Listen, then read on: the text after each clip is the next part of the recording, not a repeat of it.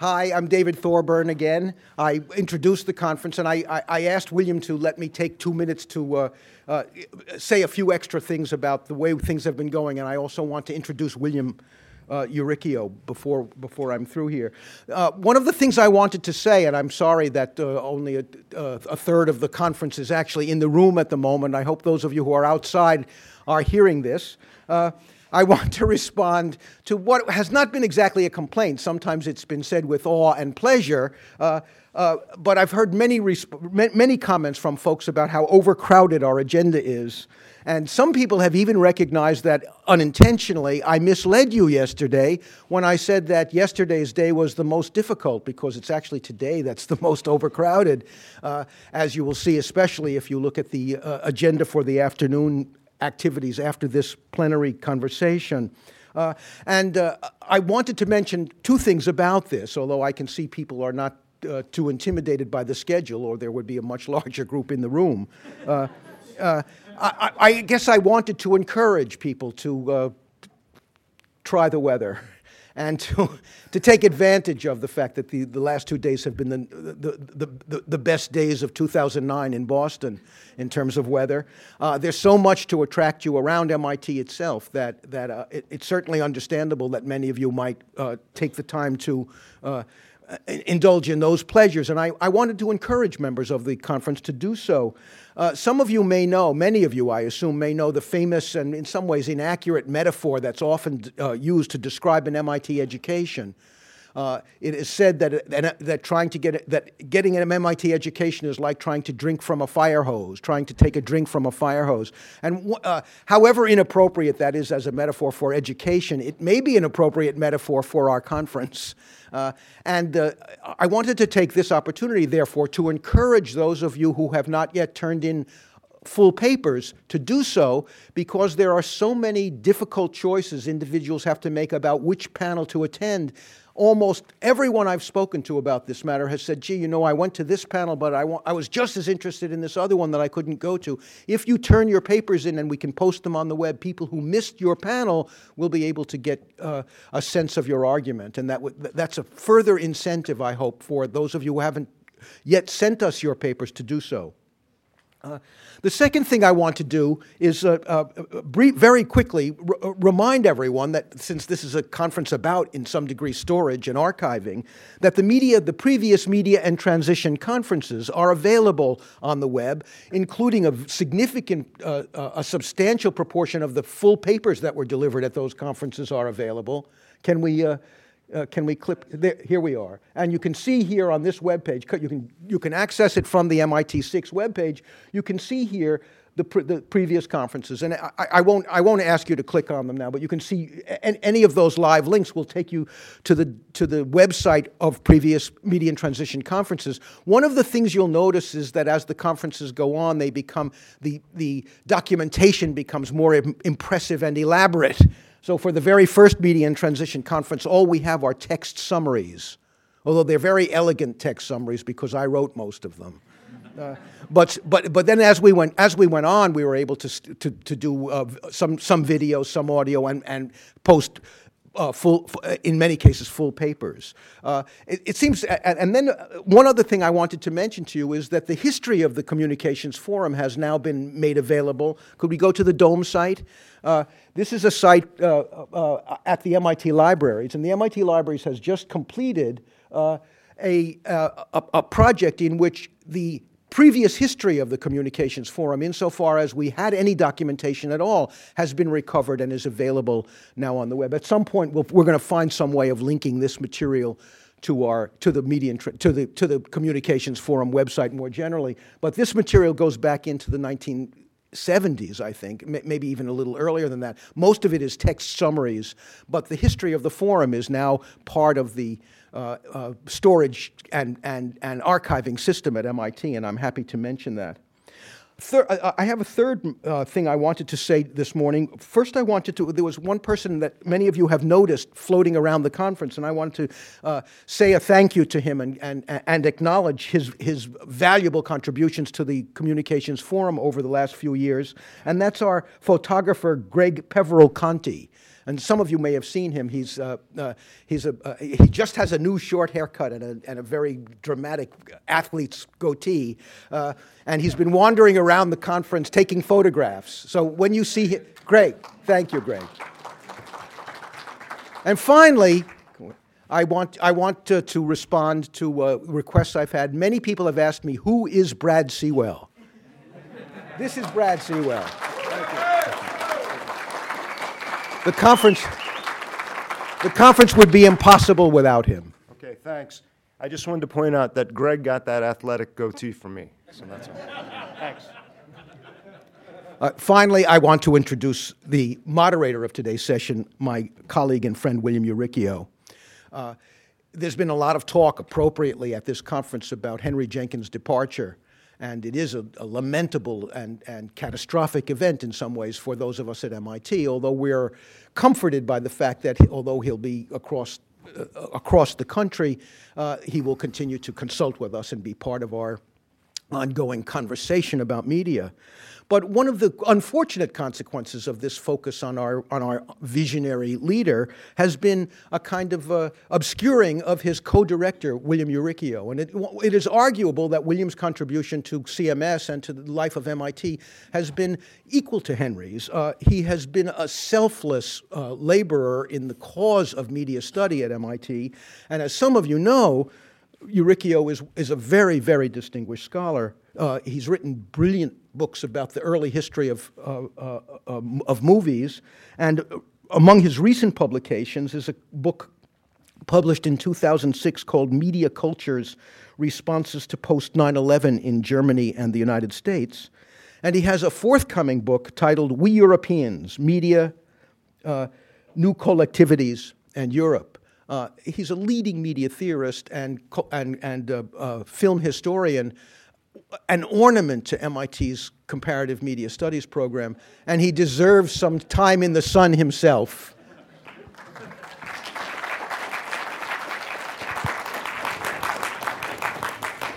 Thanks, David. Thank you very much for the kind words. I'll do my ornamental best, or my best to ornament this distinguished panel up here.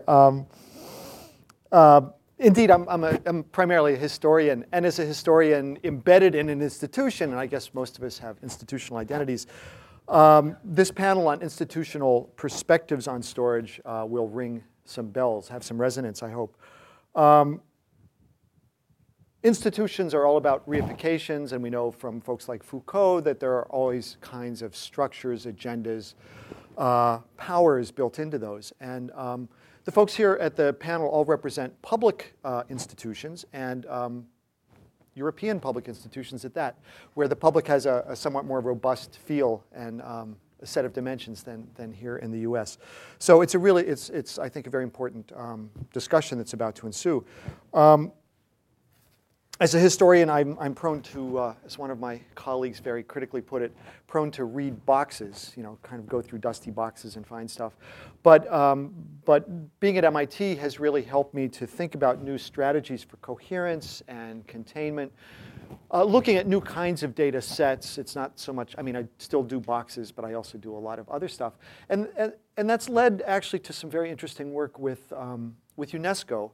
UNESCO has a number of remits, and heritage is one of the big ones. And heritage, of course, is intimately connected to the world of archives. And the big question is, we know, especially in tradition-bound institutions, we know very, very well what we should be gathering. We get feature films, and we get mainstream newspapers, and books, and political documents. But it's much harder to know what to do with things like social media. It's much more difficult to know what to do with not just the kinds of, should we just get what people say, or should we be looking at networks of interaction? Does that involve privacy violation issues? What do we do with dynamic sites, things like Wikipedia, that are in nonstop change? How do we capture that dynamic state? Those are the kinds of questions that I think fortunately UNESCO is finally asking. The folks here represent a slightly different set of agendas for all dealing with, in one way or another, including for all broadcast media. So I just want to quickly introduce them and get on. We'll use the format that was used. We're missing a member, I should add, by the way. Jeremy John from the British Library is ill and notified us pretty late in the game that he could not come. But that gives us a bit more time. So I think we'll deploy the strategy that was used for the first plenary, which is to say we'll have brief presentations by each of the members, first half hour. Second half hour, open it up to some questions that will hopefully provoke some debate. And for the third half hour, open it up to the floor. So that will be the format. Without further ado, a quick set of introductions. All the way at the end of the table, Claude Moussu, who's project coordinator for the Web Legal Deposit at INA in France. Studied American Studies and Journalism, so welcome to an objective study. And she's a member of FIAT Television Studies Commission. Next to Claude is Richard Wright, who's preservation. Sorry. I should look. You guys switched on me. Pele Snickars. Pele is a media historian, film historian. His PhD is in film history, if I'm correct, but works across a whole gamut of media forms. Has a book about to come out on YouTube. We'll have to see if a book that Jean Burgess is in will beat the book that Jean Burgess and Josh Green wrote to press. So which of these YouTube books will be out first? Pele is head of research at the Swedish National Libraries, and that means he's head of research as well for the archive sector. And then, next to me, I should look before I speak, is Richard Wright, preservation specialist for the BBC Archive. He's been very active. I mean, one great thing in Europe are the number of projects that link researchers and professionals. And Richard's been central in many of them: Euromedia, Presto Space, Birth of Television, Video Active. And he's the author of the Presto Space Preservation Guide. Works especially in acoustics, speech, and signal processing. An American from birth, lived in Britain for many, many decades. And his accent is somewhere in between. A technologist, also from origin, and in the right space here. So without further ado, Claude.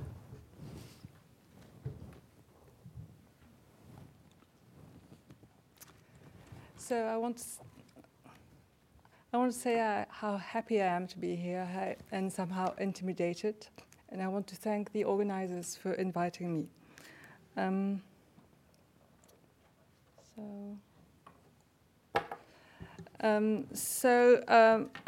My presentation here is entitled Memory and Heritage Policies in the Information Age. So I will briefly give a presentation of INA, which most of you, I'm sure, don't know what it is. It's the institution in France responsible for the preservation of the national radio and television heritage. Then I will have a focus on the legal deposit framework, which is shared by many European countries. And then I will try and make a point of how institutions should keep authority over cultural heritage in this era that we might call Google era. So INA is a business-oriented and publicly funded institute which is responsible in France since it was created in 1974 for the collection, preservation, safeguarding, and transmission of the national radio and television heritage. Its daily expanding collections amounts today to over 4 million hours of broadcast programs that start in 1949 for television and in the 1930s for the radio. With its own funding and also with government fundings, in 1999, INA launched a preservation and digitization plan for analog endangered materials. That is about an estimated 835,000 hours. This plan will last until the year 2015, and by then all at-risk archives will have been preserved and digitized.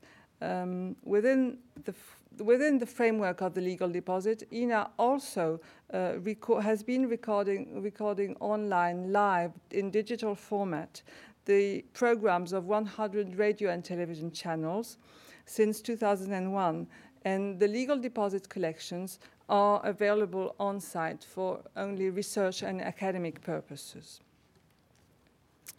So I have a focus on that device that is a European device, and that was a French invention, actually. It was King François Ier that decided in a treaty signed on December 28th of the year 1537, it was called l'Ordonnance de Montpellier, that any book published would be deposited within the Royal Library before it was made available to the public.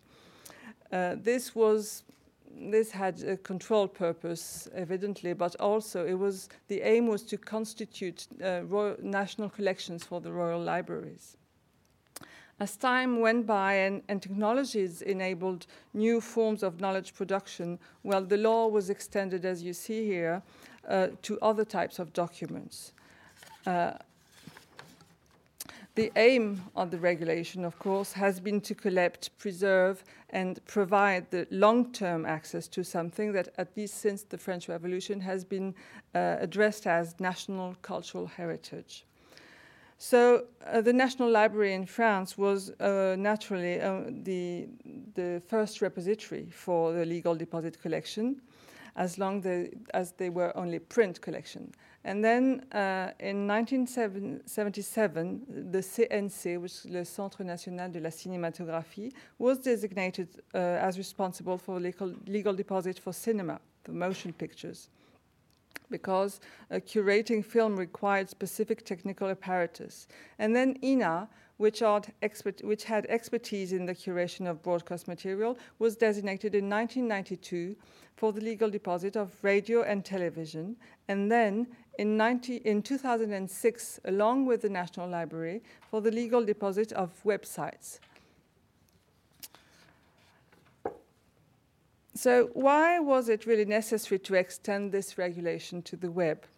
The question is, why should institutions preserve web contents when it seems that it's all available online? Well, there are at least three good reasons. First, publishing and broadcasting activities, of course, have shifted online, and internet is an ever-expanding repository of information, some of which is nowhere else available. If you consider the average size of a web page, Google reference pages would amount to about 200 million books.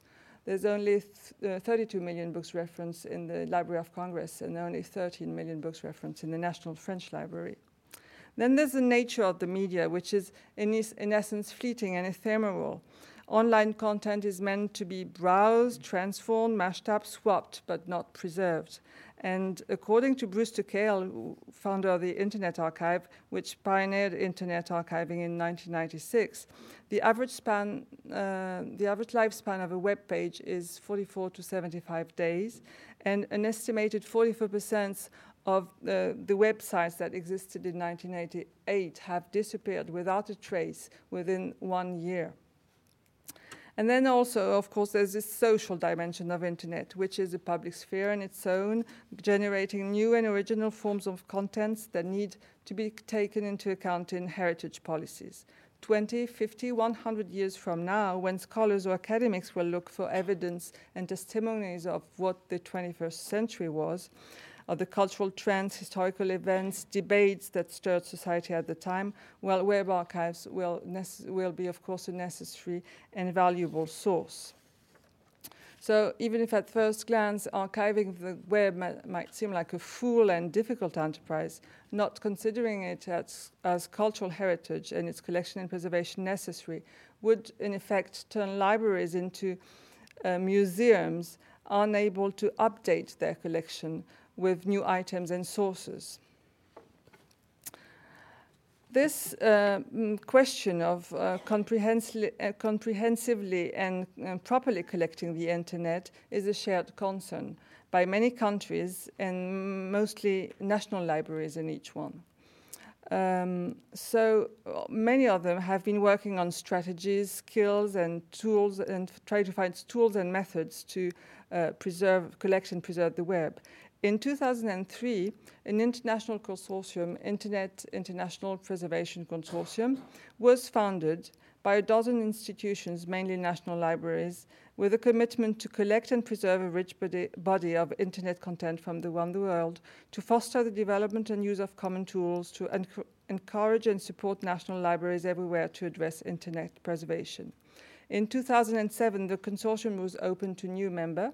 INA joined this year. Today, our IPC hosts 38 members, among which in the US of course, the Library of Congress, the US Government Printing Office, the University of North Texas Libraries, California Digital Library, and of course, Internet Archive Foundation. So the purpose here is not to go into technical details, but I'll explain this diagram with a musical metaphor. So here, this is the web archiving process at INAH. On the left-hand side is a prospector tool, that we've called it, that stores and updates the list of websites that need to be collected. This is like a musical score. On the right-hand side are the robots. The robots are like the musicians. They will be playing the music, crawling the live web, and in the middle, the scheduler, that is a conductor that beats the tempo and initiates the movement. So for each website, a dedicated robot reproduces all the possible browsing paths, activates each possible link within each page, so that copies of all items are stored.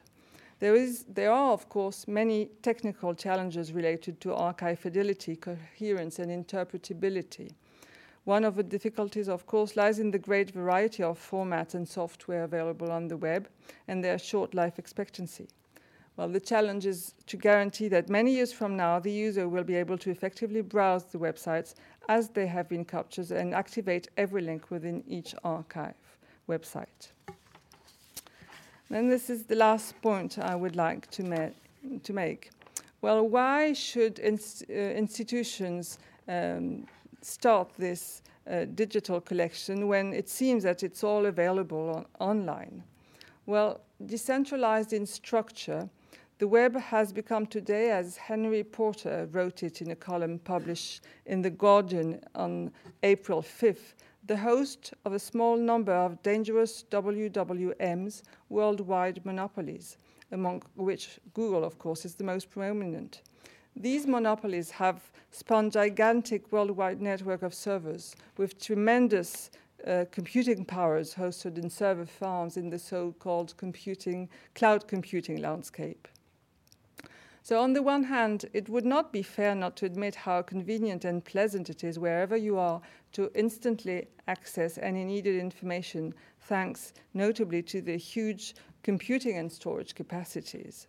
On the other hand, it would not be wise not to consider the possible backlash of such monopolies. First, there certainly are possible technical flaws. Last January 31st, Google bug was like a warning. And since then, the company has tried to be reassuring, more transparent as far as the issue of data center efficiency was concerned. However, with close to 1 million connected servers distributed across 50 farms and submitted to 12 million simultaneous requests, well, of course, technical hazards are bound to happen, and even more so and more often as the technical architecture will continue to grow. Then, secondly, Google is only 11 years old. Even if it seems that, as for now, better than other advertising-dependent company, it has withstood recession, even if it seems that it's still willing to take high risk for high return. For instance, YouTube still hasn't found a sustainable business model, and it's paying 51% of its operating budget for bandwidth. But anyway, the financial good health of such companies is not guaranteed, especially in the current troubled economy. So relying exclusively on Google for cultural heritage would be far too risky. It is well known that the main reason for the loss of silent movies was intentional destruction when talking movies replaced them. Robert Harris, one of the leading authorities in the film preservation, testified, most of the early films did not survive because of the wholesale junking by the studios. There was no thought of ever saving these films. They simply needed vault space, and the materials were expensive to house. So to sum up this demonstration, neither regarding permanent preservation and access, nor in terms of data protection and integrity are these new storage and access facilities a guarantee for cultural heritage. Search engines are not meant to be permanent archiving devices. Every day some websites are born, others die, some disappear according to the first in, first out logic, and cost and profits considerations do prevail in the management and storage of data. So in that context, there is a possible loss of control of the world's knowledge from national libraries and public archives to Google. And so public authority over memory and heritage is a core issue. Again, undeniably, private initiatives have played a major part in providing universal access to all knowledge and inventing new social territories. But one must also remember that were it not for centuries of long-term institutional heritage policies, market initiatives would not consider making profits out of digitized collections. So therefore, it is necessary that government and institutions do not surrender their role as gatekeepers to collective memory and heritage in this digital era that we have entered. And as a conclusion, maybe because an image is worth 1,000 words, as they say it, on the left-hand side, a scholar, my daughter namely, she is working on a 14th century manuscript, and all she needs is a pair of white gloves not to harm the manuscripts, and a pair of glasses to protect her eyes from the UV lamp. On the right-hand side is a scholar, maybe 100 years from now, trying to retrieve digital data.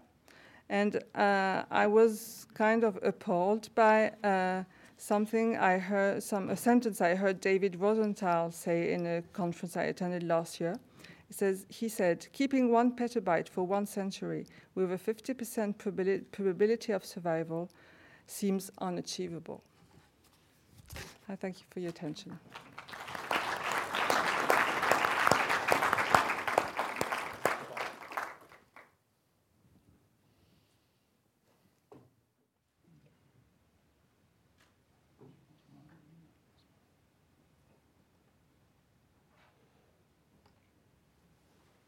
Hi, I'm delighted to be here as well.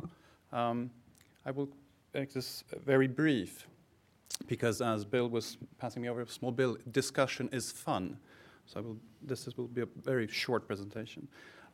Again, I'm from the National Library of Sweden. The National Library has recently merged with the National Media Archive. So when I will be talking here about the library and the archive, it's one organization, although they're still sort of separate in one way or the other. Even though Sweden is a small country, the national media collections are quite large, actually. We're talking about some 7 million hours of media material.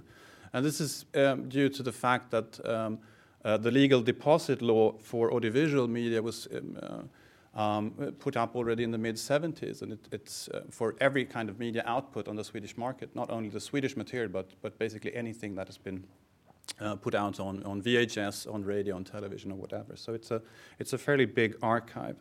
And as all other archives in this sector, we're struggling with the transition from analog to digital. And this is, well, this was also discussed, of course, yesterday. But I would stress one thing, and that's the discourse around resources. Because I think that the basic thing here is when you move from the analog to the digital in this archival domain, or the ALM sector, archive, libraries, and museums, is that you have a limited amount of funding, of budget. And you still need to keep the old stuff running, the old analog world running, but also trying to upgrade yourselves to the new digital platform. And since institutions are slow in reorganizing themselves, this is quite a bit of a problem. However, the National Media Archive back home, we have been fairly successful in digitizing our contents. This was started already in the late 90s.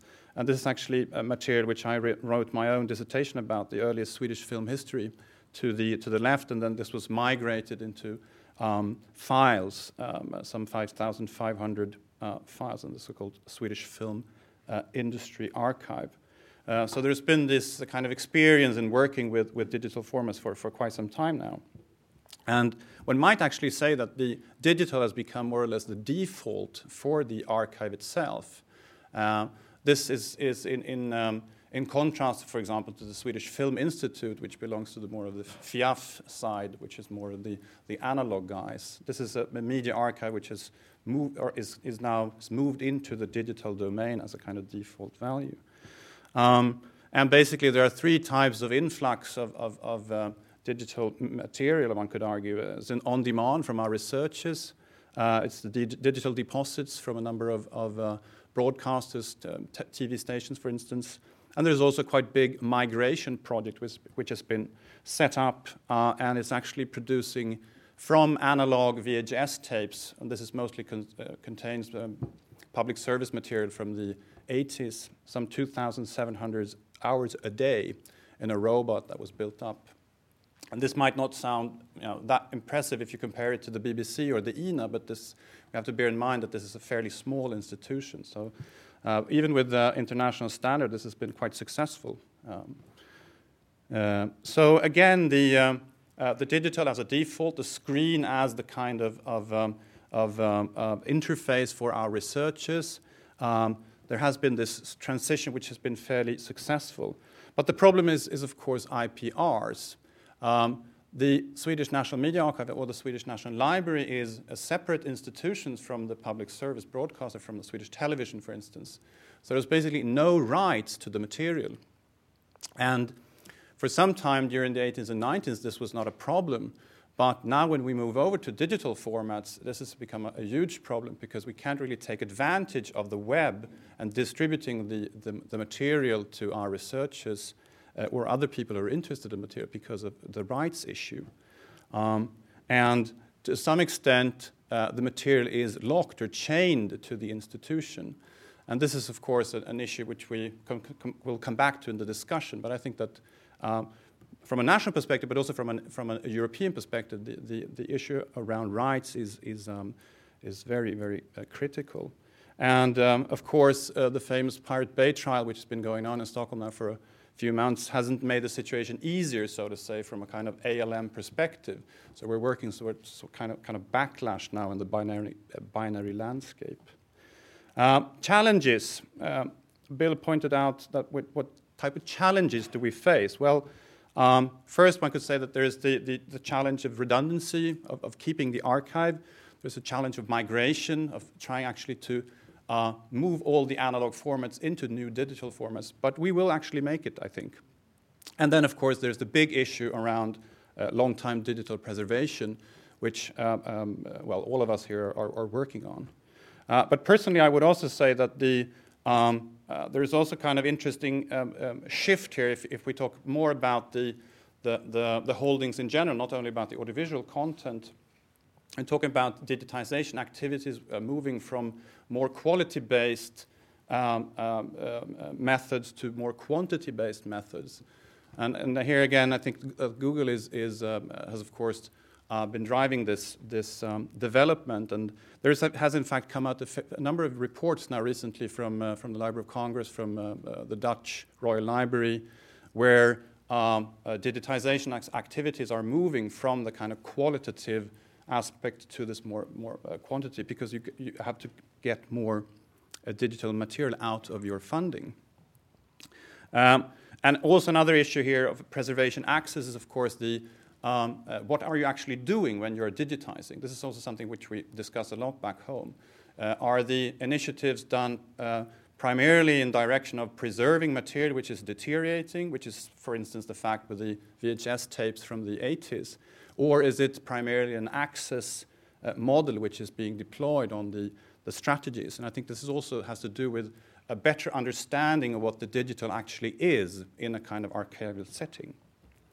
And again, access, and sometimes I talk about the 95-5 rule or pattern, is that if you look at how the collections are used in a normal analog archive, a media archive, you would say that basically 5% of the material will be used. We have these figures.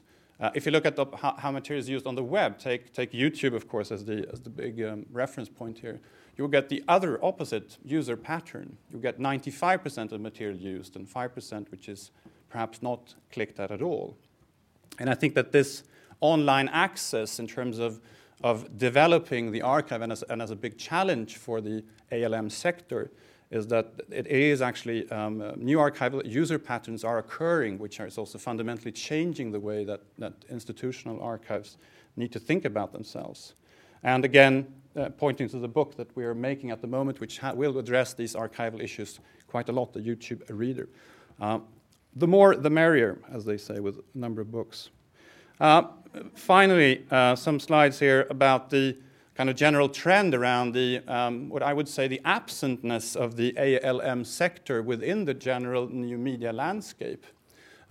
Recently, I made a visit at the Bavarian State Library, who's one of the Google partners in Europe, and they were talking a lot about this joint venture with Google as a way of entering this new sector on the web, making the archives and the libraries present in this new type of content flux that we're seeing. And I think this is quite important. And this is also a topic that's been brought up back home in Scandinavia. So if we don't look at these types of new sites, we runs the risk of this kind of empty archives, which this illustration here from Flickr states.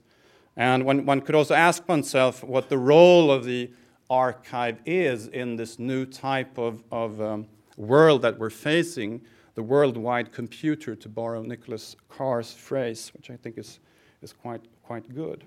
Again, the Flickr, the Commons, there are, of course, these initiatives that you can hook up to. But I was going to say something about the cloud computing trend also, but I think I'll stop there. Yeah. Thanks.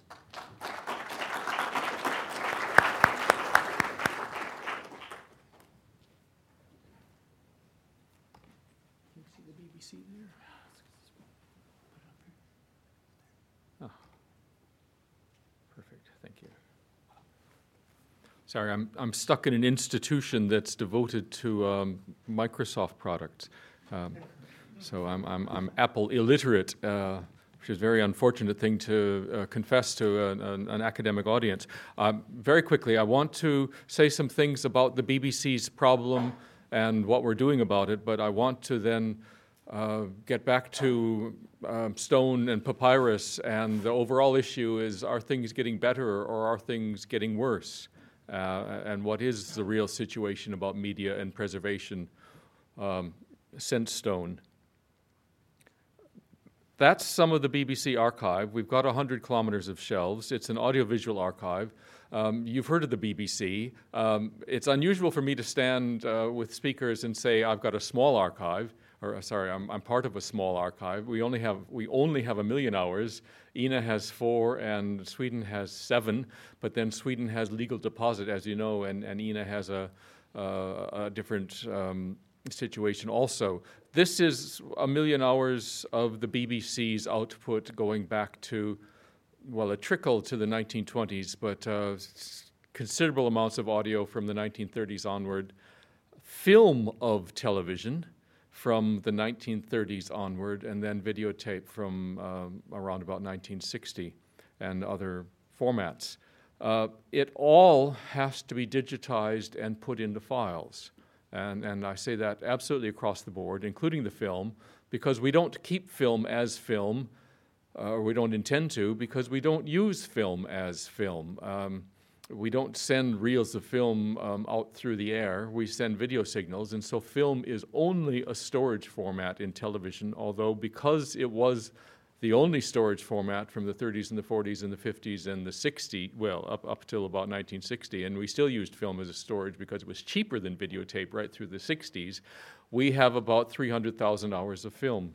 Among that, 650,000 hours of video, well, 250,000 hours of film.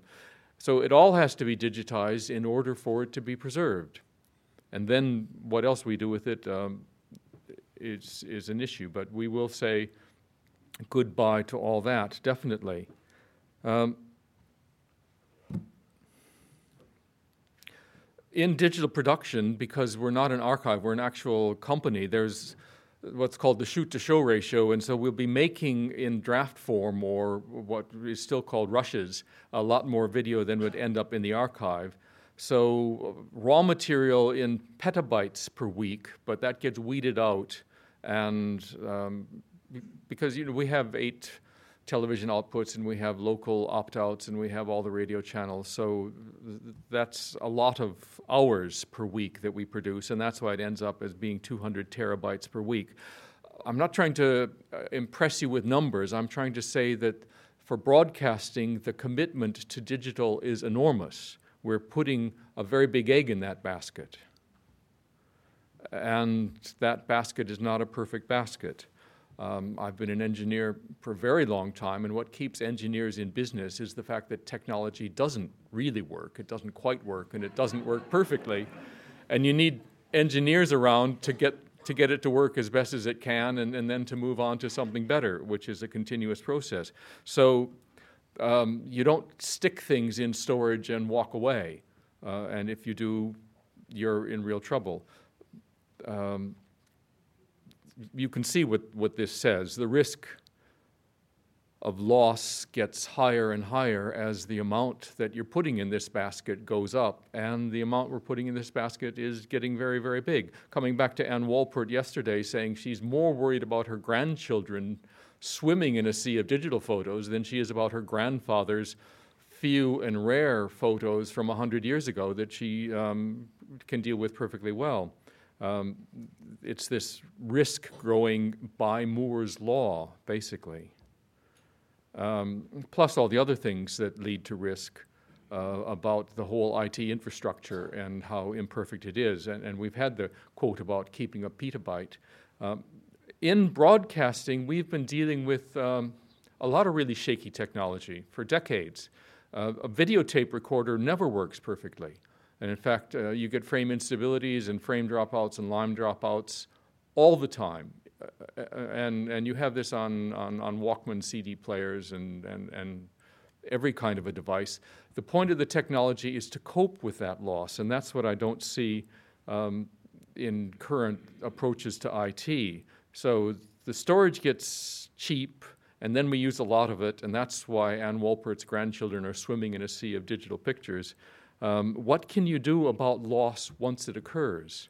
When all the clever error protection and correction fails and you have the message, there was a problem with this document. For audiovisual content in its millions of hours put into digital mass storage, we have to have something beyond this. We have to get behind the error message and pull something back. And because audiovisual content is so structured, there's a lot of something that could be pulled back. One way is to make sure you haven't compressed the material. In fact, you haven't even losslessly compressed the material. This just shows on the left a BMP file, on the right a BMP file with a whole lot of errors, and they appear as little dots because there's no an error in one part of the file doesn't correlate with any other part of the file, whereas in a GIF file that's got algorithms processing those bytes in the file and those bits in the file, 3 errors propagates across the whole file and produces the result that you see in front of you. So if you keep clean, structured, highly redundant data, rather than taking all the redundancy out of it, you can mitigate against a certain kind of loss. And this is what we've been doing in analog engineering for decades, having a time-based corrector. So when you lose a line, you grab the adjacent line, put it back in, make a full frame, and carry on. We just don't have that in the digital world, and that's what I would like to see. I want to close with this slide and coming back to why the problem is getting worse or maybe getting better and what can be done about it. Because I asked myself yesterday, why is Ann Wolpert able to be more confident about her grandfather's photos than her grandchildren's photos? And these are my numbers done as I sat there, so I can't cite references to the bits per square centimeter of stone and paper, but I could give you my hand-waving argument for all of these things. You could probably get a character in a millimeter, so 10 to the 4th, 10 to the 3rd characters, 10 to the 4th bits for paper. Film, 10 to the 7th, that's quite defensible. An image, a nice clean image can go on a centimeter, square centimeter. And this figure for disk is the kind of figure that, what do you mean by disk in which technology? Because it's growing by Moore's law. But round about the year 2000, you would have that kind of figure for storage densities for magnetic media per square centimeter. What we see is it gets 1,000 times more dense for these changes in media, and it lasts 1/10 as long.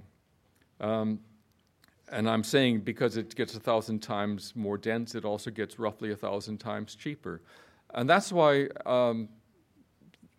these grandchildren are swimming in their sea of digital photos, because they're 1,000 times cheaper. And instead of taking the same number of photos and having a much, much smaller problem in preserving them, because it would be very cheap to make, say, 100 copies of each, we don't. Because they're 1,000 times cheaper, we take 1,000 times more. And as you know, you can go off on holiday and now come back with hundreds and hundreds and hundreds of photos instead of a much smaller number in the past. But because they're cheaper, if there weren't so many more of them, you can move them on and you can migrate them 10 times, and they're 100 times cheap, 1,000 times cheaper. You could migrate them 10 times and you could still save them for a century for much less than saving film, except that you need the metadata. And the metadata, if it has to be put on by hand, if you've got 1,000 times as many photos that you have to put on by hand, then you've got 1,000 times bigger problem. And if you have to do it 10 times for a century, then the storage problem is 10,000 times bigger with digital photos than it was with analog. And that's our reality. So I think the problem is bigger. I've got numbers. It's 10,000 times bigger unless you can automate. So the BBC has had heavy automation of its migration processes. Nobody competes with the Swedish archive in heavy automation of their migration processes. If you can get the metadata automatically, if you get the time and the place from when the camera is shot and maybe a quick audio annotation, then that will work. And that's what's going to survive, and the things that can't be automated are going to be in there struggling for survival and having a very hard time. Okay, thank you.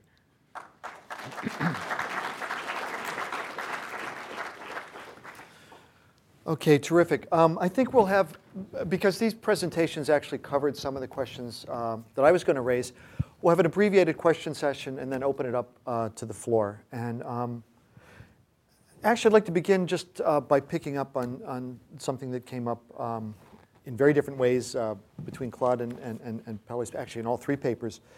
Are there lessons to be learned for a generation of future archivists from what Claude called worldwide monopolies, such as Google, or from applications like Facebook, YouTube?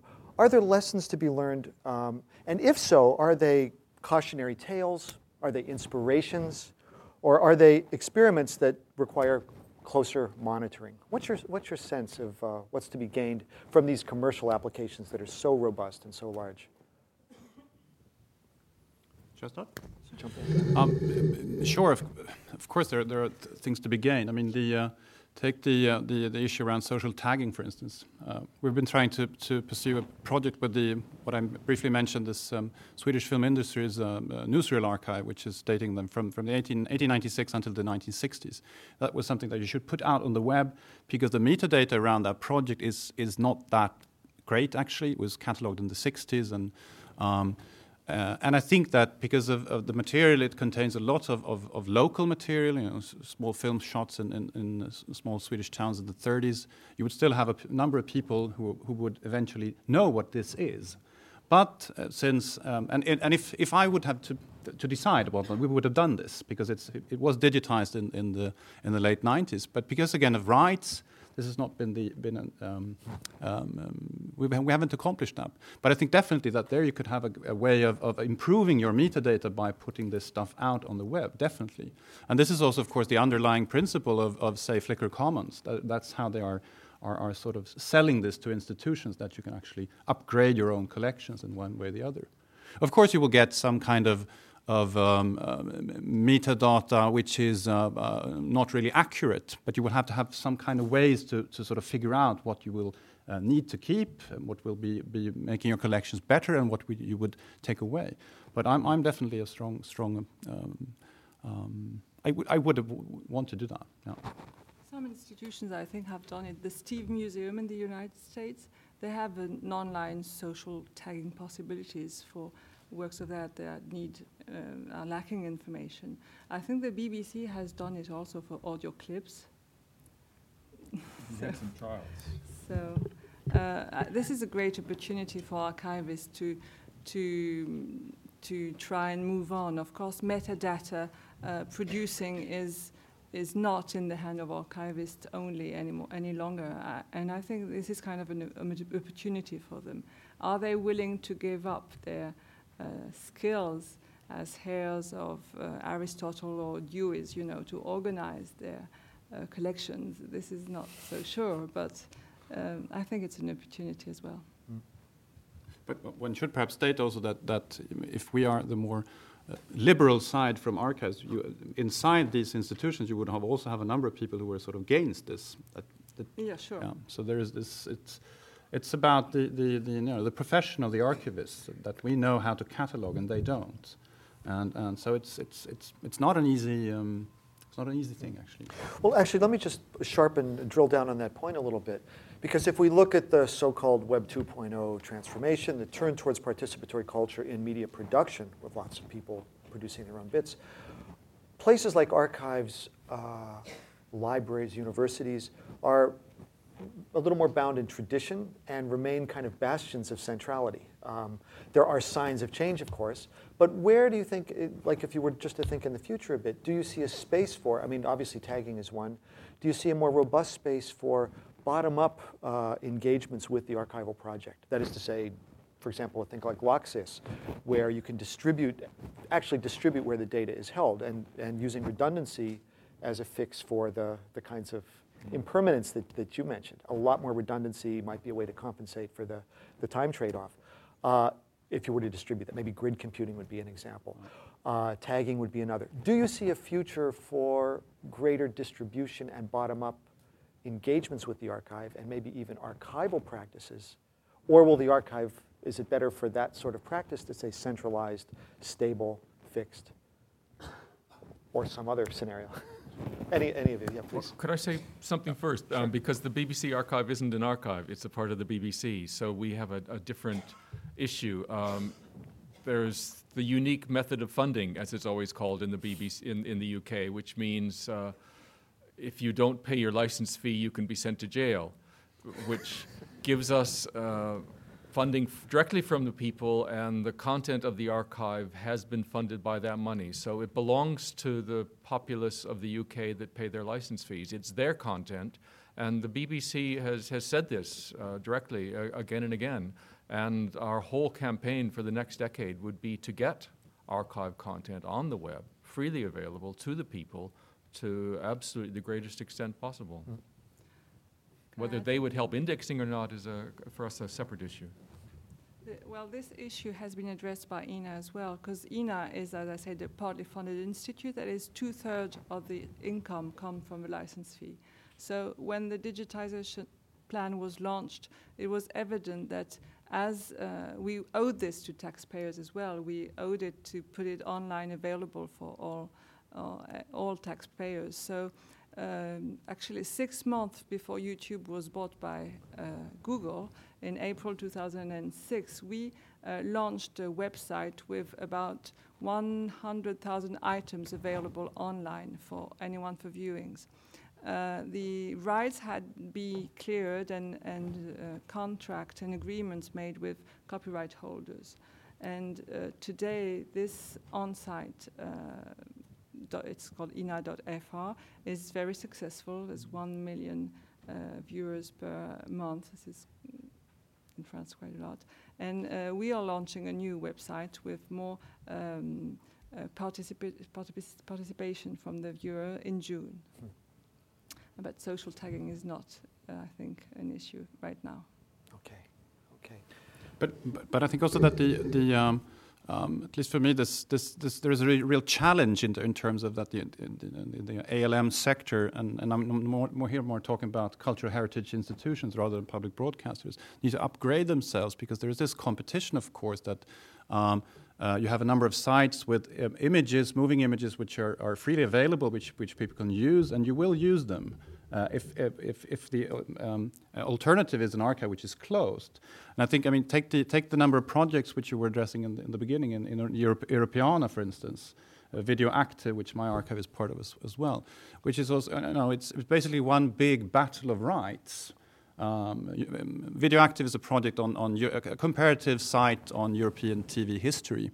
But since everyone can't put out the material that they want, it becomes a kind of distorted history. And the real material, or what you would like to put out, you would find that on YouTube. So there is also this way of negotiating, and I sometimes have the feeling that if these issues aren't really dealt with on a high level, that is at the Commission, you run the risk of that these archival institutions are being they're being put to the side because there are other forces taking over. Which is, in the long run, then you will get lesser funding, etc., because I think that access is driving funding in these ways. And in a certain way, it's ironic, especially in Europe, that this is happening, because most nations work on a license-based system. Yeah. So the argument of the BBC that this paid for by the people, belongs to the people, you would think would mitigate the rights issue a bit, but it seems, of course, not to. No, but there is, for instance, take the issue of orphan works, which has been up. It's not only about the audiovisual sector. What I've heard in the Commission is now that if to put an orphan work out in the Europeana portal, you will have to ask and answer 13 questions in terms of who has this and this and this, and it's states from the beginning that this won't work. So if you sort of put this into the machinery or the law, it'll become sort of twisted, and that's a big problem actually. If folks have questions, you can start coming up to the mics. I have like one more maybe, or maybe two, but one of them is the issue, Richard, that you brought up, which is about redundancy. And so what do you do with a big collection of films? You don't broadcast them. They're taking up shelf space. They're moldering. They take a lot of attention. Can you digitize them? And we know that with Moore's Law in place, and we know that with our kind of teleological worldview where things just keep getting better and better, we could stop now and digitize that stuff and throw away the acetate or the nitrate because we've got pretty good technology. But if we extrapolate ahead a little bit and Moore's Law still holds, we know that we're going to have far more robust and presumably far cheaper systems somewhere in the future. The debate today in film archives over 2K or 4K preservation 20 years from now is going to seem absurd. I mean, it's going to seem like those computers we had 15 years ago.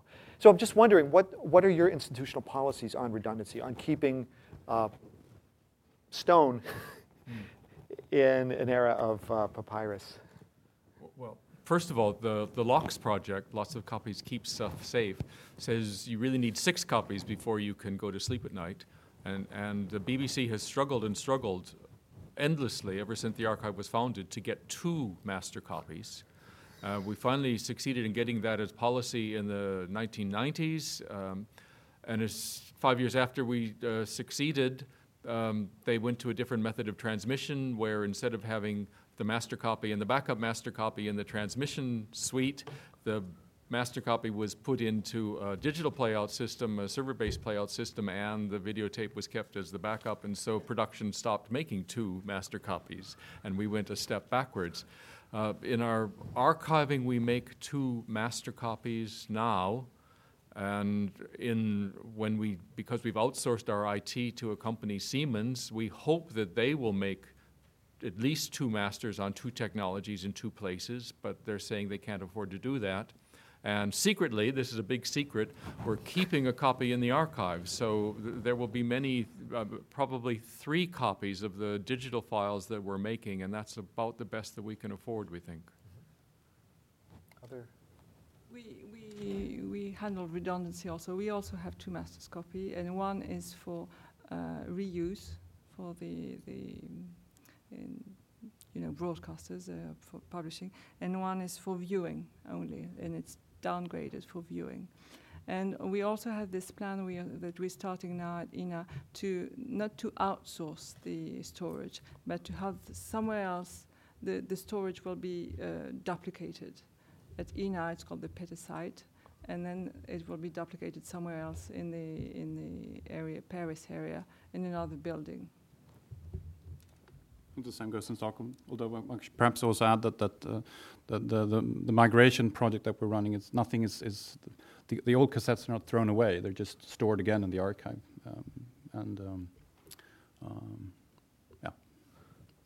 One great solution, the Danish solution, at least the Danish Film Archive, I think they freeze the film. Oh, the film. Yeah. Oh, yeah. And we'll worry about it another couple hundred years. Well, if you want to see a comprehensive plan, it's called Preserve Then Show, and they have a 400-year plan for their assets, which is well worth reading. Preserve and Show. Good. Well, Rick, I see you're at the microphone, so ask away. This is one of these fascinating sort of forks that happen when you talk about archives in Europe and in the States. In Europe, you're building giant public works that we'll probably never be able to build in the States. You're building pyramids while we have, little bumps in the ground. Our archival ecology is much more decentralized, and it's increasingly, as I said yesterday, I think there's starting to be an increased emphasis on informal, personal repositories that may be fan-based, that don't save material in master quality, but quite often they step in and add survival and add context where it doesn't happen elsewhere. It makes me wonder, how are you going to be able to relate institutionally to the large number of informal collections that are likely to arise and are arising in Europe? And how are we in the States going to figure out a coordinated strategy, which we've really failed at doing despite all our media preservation plans, to make sure that there is, there are at least a few reasonably authoritative repositories of public memory? I see this diverging in an age of convergence. Part of this is also different philosophies of culture. When you get money from a ministry of culture, you can't collect illegally. There's lots of things that you cannot do. But on the other hand, what you see is that in Europe, with these official repositories and digitization projects that observe rights strictly, that then you have outright defiance.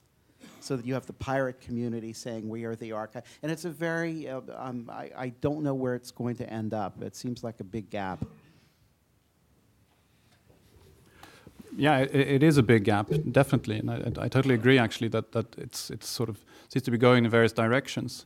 And especially if you would address the web and the legal deposit for the web. This is now being negotiated back home. It's been, well, you have it in France, and that seems to me to be the very tricky part of how to move over a legal deposit law that has been, in Sweden it's been around since 1661 for prints, and now trying to expand that into the web sector. But what are we actually going to keep? And we were talking about that before here, that all types of web archive is very, very superficial. It's just on the surface. So you basically get a representation. And then there is, of course, apart from the technological problem, there is also the conceptual problem. When is web-based television, for instance, etc. So I think that when one moves over to from a kind of institutional perspective towards the web, one needs to be having a totally other principle of how you are organizing your archive. But I'm not sure how you've done that. And at INA, we're trying to be like a one-stop shop for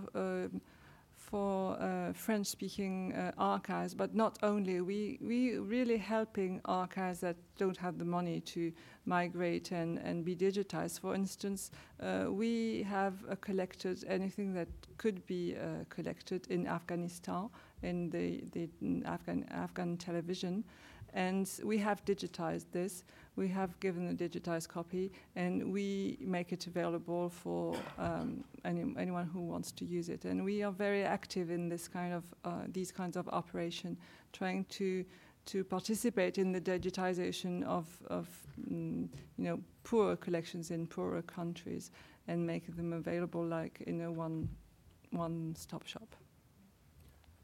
Speaking for the BBC, I would be very worried if there were only these large, highly institutionalized collections. There was a very thorough study of audiovisual collections in Europe organized by a project called TAPE, Training for Audiovisual Preservation in Europe. They got responses, detailed responses from 400 collections. And, this is like the long tail and anybody else's, when you get statistics from a large number, there's a few big ones and then there's lots of small ones. 30% of the content was in broadcast archives, 30% of the content was in big national institutions, and 40% of the content was in this miscellany. So they're more important than we are, really. And if that were ever not true, then we'd be in real trouble. I was just imagining what Fox News would say if we said, 7 million hours in your institution and 4 million in yours and 1 million in ours, and they'd say, well, there's where your tax dollar goes under socialism. But the small ones can have their own unique funding mechanisms, and their survival is probably... Institutions can fall over and governments can change, and it may be that the small ones out there in their huge diversity, they're certainly precious, absolutely precious.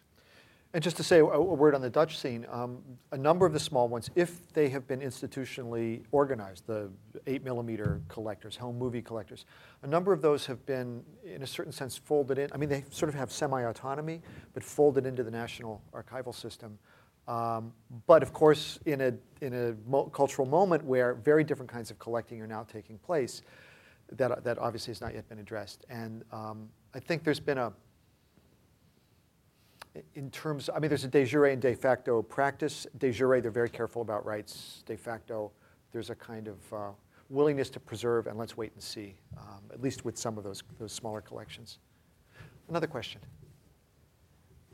Hi, I'm coming from a perspective of a researcher and having done research in the area of musicology and some of the arts, and this is something that comes to mind as I go to do research of my own, and we study the official documents. We see images of actual compositions, and we bring them into a public sector and we talk about them, we write papers about them, and every once in a while somebody starts saying, it seems like we're kind of starting to get away from the meaning of this as we keep revisiting these works and keep writing about them and keep, bringing them into that discourse. And that's not something I necessarily agree with, but it's a question that kind of comes up, and it's, I guess, could be kind of a naive question, but it's one that I'd love to hear as you guys who are archivists and working in in the area of archiving. I'm curious to know, what do you see as the purpose of archiving all of these works, or archiving what you're archiving? I mean, it's just one of those questions that, kind of stepping back and saying, why, what is our mission statement behind taking all that's there and putting it in a public sector? I actually have friends who are bloggers who said, I'm starting to see that my life is being archived through my blog, so I've just started lying more. And I'm also having an existential moment myself here, being on tape, so I'm just going to take a picture of that. But thank you. And so that's why I'm just kind of curious to hear from you guys why and kind of what's your mission statement behind what you do. It's a good question. I have to ask it myself. The simple answer is, of course, that the institution that I represent back home is based on two things. On the one hand, it's supposed to be a cultural heritage institution that is going to collect the stuff for future generations. That is also what it says in the description that we get from the government, what we're going to do. And on the other hand, it's a research archive. So we will provide access to this material over time to researchers. I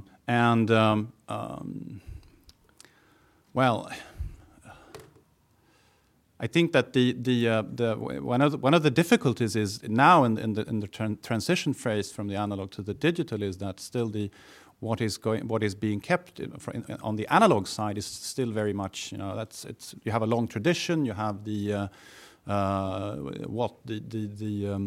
German publication lists from the city of Cologne or whatever that we've been having since 1887. Of course, we will continue with that publication list, and we're not doing anything about trying to save the Swedish output on YouTube, for instance. So there's this very sort of And it's also hard to change that. Institutions are big and they're kind of hard to move around. And then there, of course, is also this kind of the legal patterns that rounds everything around it. But it is, it's tricky. It's not an answer really, but. Well, I have to say that the legal deposit framework is very clear. The aim is both. It's to make national collections and then to make them available for research and study purposes. That's the aim of the legal deposit. So all research work that are produced on the material, from the material that is within the legal deposit, of course, gives meaning to the material, and the variety of point of views and all this certainly is an asset. For the BBC, the heritage aspect doesn't pay the bills at all. It's a working archive in a working broadcaster, and the only thing that keeps it going at the size it is the reuse value of the content. So that the fact that 30% of the evening news every night comes from the archive, and a whole bunch of other statistics that we push 2,000 videotapes on a rusty van out of our archive down at Windmill Road every day to 700 or 800 inquirers that want to see what's been made and want to get footage and want to get audio to make new output. That's what keeps it going. There's a heritage department in the BBC. It's got a staff of 2. And the archive has a staff of 420, down from 500 before the last set of cuts. So it's the value of the material itself, and we've only released a tiny bit of that because it's been the value of the material to the BBC. When we can get it on the web and release it to the general public, then we really release its value. But it's the reuse value. So as the digital transformation of archives occurs, media archives occurs, I mean, a number of you have suggested different challenges and also opportunities. And I wonder if I could just press you a bit to name what you think the top challenge and the top opportunity is. Is this stuff emerging from the technological sector? Is it something having to do, as Pelle suggested, with the intellectual property, with the legal constraints? Maybe something having to do with the epistemology or even ontology of what is a media object? Where do you see as we watch, at least in this country, Obama working with the economy, it's a burden, but it's also an opportunity to sort of make things happen quickly. It's a great excuse, and at least it's a great excuse at our university to make things happen quickly. So it's opportunity and a challenge. What do you see those as in this phase? I mean, you're all seasoned archivists, so what's happening? So the two main challenge, I guess, for INA is the preservation of born digital material. This is a core issue. And access, of course, is another, because we already give access, but I think, as I don't know, someone said before, there is a virtuous circle to the migration policy. The more it is digitized, the more it is accessible, well, the more it is visible, and the more it is visible, the more you get fundings for your migration policies. So access, I would say, and the preservation of digital born material are the two main challenges. I just because I was the one bringing up access. Oh, you no, I think that's extremely, but that's also from because my institutions are facing that we don't have any rights to the material at all, and we're sort of now driven into a corner where we have all these developments are out on the web, and we have 3 million media files who are accessible through our own system, but you can only use them at a certain address in Stockholm, which is ridiculous. But I, who work there, I can access the material here, of course, if I have a fast connection. So there's this kind of strangeness in the system, and we are trying to persuade politicians to sort of try to raise this issue, because it is a big issue, actually. But that's a legal issue, or it's a legal issue. It's a legal issue. Yeah. But what I see as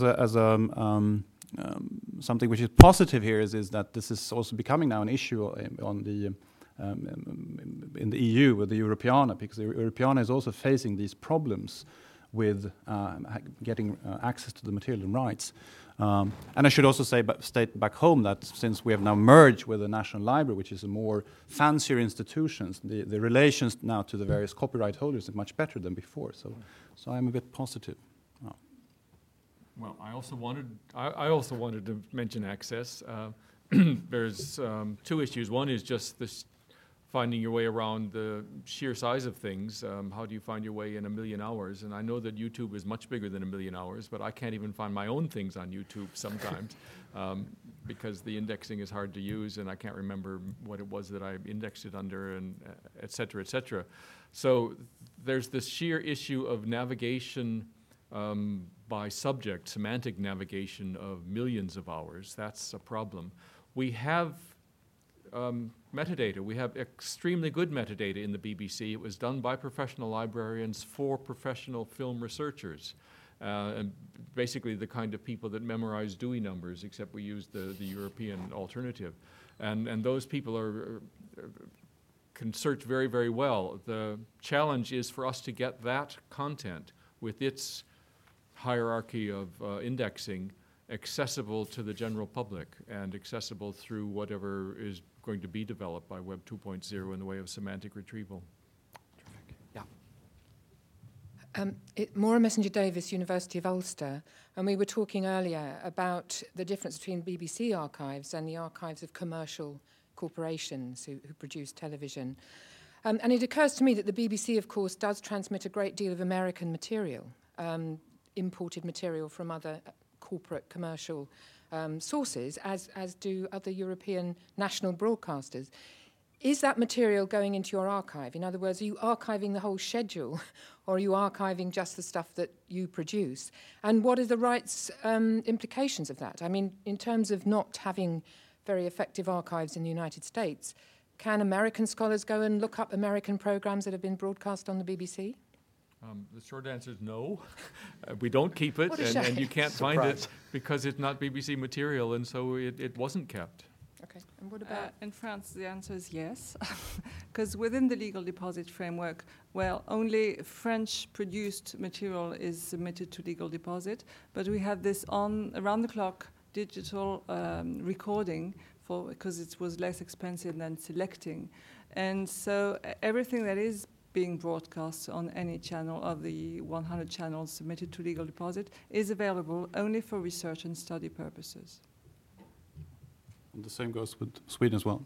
Great. It's the same kind of principle. So We'll it's come over then. Thank you. welcome. Okay, another question. Thomas Pettit, University of Southern Denmark. I was thinking yesterday that the question of quality should be raised more emphatically.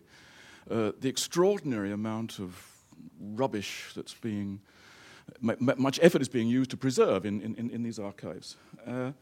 I've come today to regret that because in response to the question that was posed, the very strong question about just how, what are we doing preserving all this material, today I think you can do nothing more but blindly record everything and preserve everything, not thinking about whether it's good or bad or what its use may be, because I've just remembered, was it in 16, I'm the one who always mentions Shakespeare in these assemblies.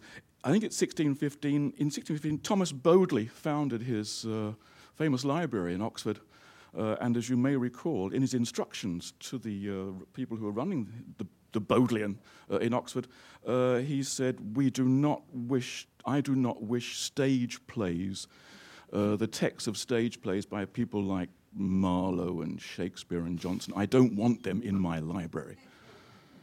And, well, time showed that may have not have been the best policy statement for an archive. So I'm hoping very much that you will not make such decisions, because in 400 years people may curse you for leaving out things that then we feel will be felt necessary.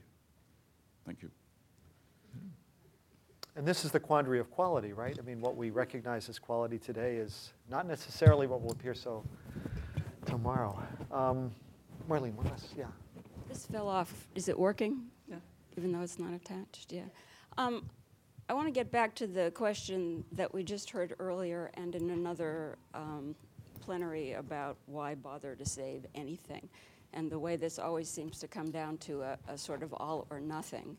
And I sort of like Lisa Gittleman's formulation. I don't know if she's still here, but in her Always Already Knew, she says, what is cultures? Cultures are cultures save stuff. In other words, in order to have a culture, you need to have a history. Without history, you don't have a culture. So though we can debate what it is we should save or what we need to save, if culture is to continue, clearly something needs to be saved. And I guess the tendency to save more because we don't know what to save is obviously an issue. But I also think there are some parallels with the environmental movement and what it is we're leaving our grandchildren, just like Ann Wolpert is worried about her grandchildren, or the deficit, what we're leaving our grandchildren. And so when we're thinking about what to save, maybe we need to think about it in those same terms. And perhaps we need to save more rather than less simply because we don't know what it is that our grandchildren are going to want.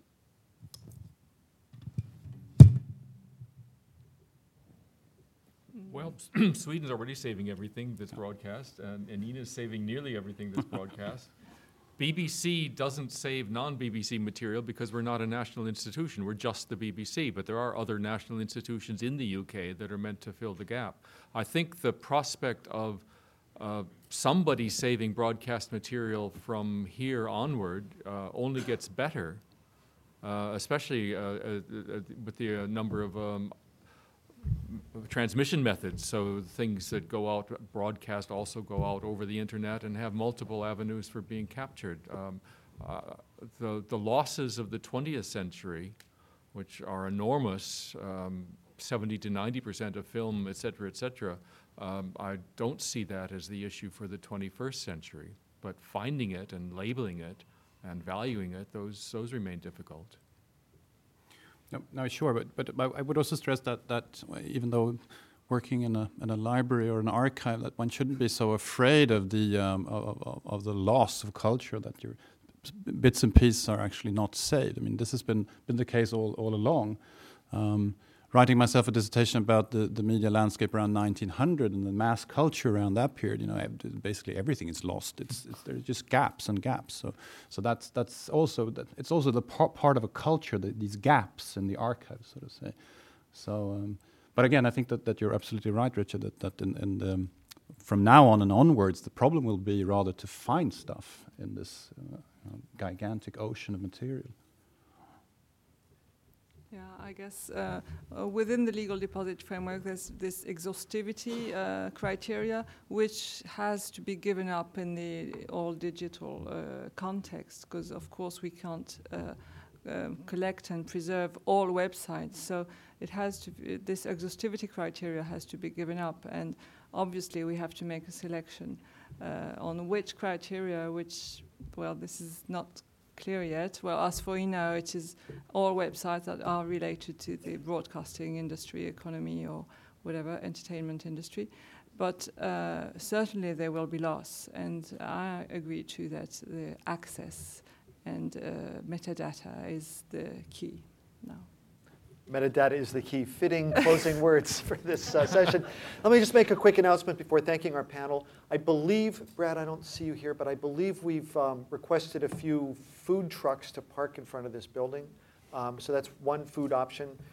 If they're not there for some reason, if you go up towards Main Street, it's about a block or so away. There's a Au Bon Pain, maybe another option or two. This is kind of the doldrums on Saturday around here, but one or two places will be around if the trucks are not there. Anyway, thanks to our panel. This was a terrific discussion, and to the audience as well. Thank you.